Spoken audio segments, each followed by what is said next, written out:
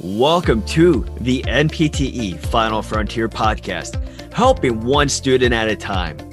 Visit npteff.com to enroll today so you can pass tomorrow.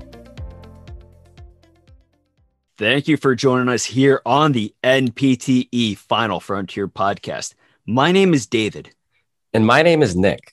Today, we'll be discussing standard precautions and transmission-based precautions, such as contact, airborne, and droplet precautions. So to get started, we should review what standard precautions are and then what transmission-based precautions are. So standard precautions are essentially used for all patient care, and they help to protect both the healthcare provider and the patient. So one may think of protection from infections or preventing some sort of spread of an infection. Essentially, one may look at as it's just an assumption that any individual may be contagious.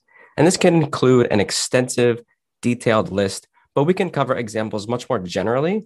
And those can include, but not limited to, the use of barriers such as gloves, protective clothing, face coverings, or items like a mouthpiece if we think of performance of some CPR or something related. Next is proper hand and respiratory hygiene. So one may think of items like washing your hands or proper cough etiquette. Next, we can include proper handling of needles or other sharp items. Next, we can think of proper handling of potential unclean patient care equipment, and then the proper cleaning of a patient environment. We then have the avoidance of hand contact with various mucous membranes, such as the nose, the mouth, the eyes, and then other related areas. We can then get into reporting of incidents with any contact of items such as waste or any body fluids. And then finally, we can end on ensuring appropriate placement, as this can bring us into transmission-based precautions for patients. Now, transmission-based precautions are used for individuals who are or are suspected to be infected with an infectious agent. This requires specific types of precautions to be utilized in order to prevent the possible spread. Typically, these transmission-based precautions are broken down into contact, droplet, and airborne. And the use of each one will depend on the individual's presenting scenario, which we can review next. And before we get into specific types of transmission-based precautions, it's good to point out that these transmission-based precautions are used in addition to those standard precautions that we did review earlier. Next is contact precautions. These precautions are used to prevent transmission of infectious agents, including important microorganisms that spread by direct or indirect contact. To break this down further, direct contact would be skin-to-skin contact with a patient during something like a handshake or even a high five. Opposed to direct contact, we have indirect contact, which would be touching environmental surfaces such as a desk, phone, or even a fork. Contact precautions are also used in the presence of excessive wound drainage, fecal incontinence, or other discharges from the body. All of these suggest an increased risk of transmission and environmental contamination. Transmission-based precautions are used in addition to standard precautions when a patient is in isolation. These transmission-based precautions include washing hands thoroughly upon entering the room and washing hands with chlorhexidine gluconate antiseptic soap upon leaving the room. When using personal protective equipment, also known as PPE, gloves are worn upon entering the room. A gown is also worn when in direct contact with that patient, environmental surfaces, or items that may be used by that patient. After completion of treatment, the physical therapist will remove the gown before leaving the room.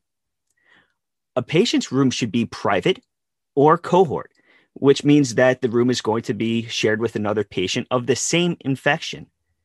In a cohort placement, we prefer beds having a greater than 3 feet distance between them. It's important to note that patient care items such as a thermometer, stethoscope, or blood pressure cuff should remain in the room. If any item is removed from that room, it must be disinfected or placed in a bag labeled biohazard.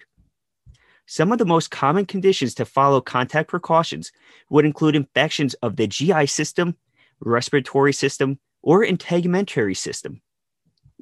Some other examples would be multi-drug resistant bacteria such as MRSA or VRE, enteric infections such as C. diff, diapered or incontinent clients such as enterohemorrhagic E. coli, Shigella, hepatitis A, rotavirus, in infants and young children with parainfluenza virus, enteroviral infections, herpes simplex virus, non-contained abscess, cellulitis, and Ebola.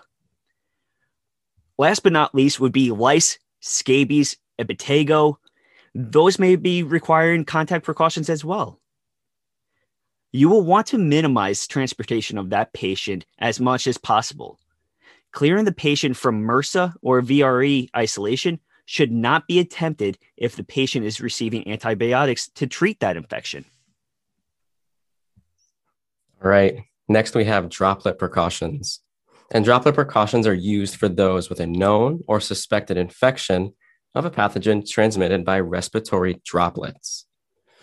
These droplets can be generated by the individual when they cough, sneeze, or just even talk. Personal protective equipment, or we could just say PPE, like David said, can include wearing a mask when interacting with the individual, along with mask use for the individual, especially if there is some sort of transport or movement of that specific individual or patient. This patient or individual typically has a private room, and hands should be washed upon entering and leaving that said room. Examples could necessitate droplet precautions, can include, but they're not limited to, influenza, meningitis, pertussis, certain types of pneumonia, the rhinovirus, and then many others. Last up, we have airborne precautions. This is used to prevent transmission of infectious agents that remain infectious over long distances. Such examples of these would be varicella virus, the chickenpox, rubella virus, measles, and Mycobacterium tuberculosis. Microorganisms are transmitted by small particle residue that can remain suspended in the air. This suspension allows them to be dispersed by air currents, such as coughing, sneezing, and talking. Some precautions that you would want to take include washing your hands thoroughly upon entering and leaving the room. The appropriate PPE that should be worn when entering the room would include an N95 respirator mask or a higher level. This mask must be fitted prior to using, then discarded upon leaving the room.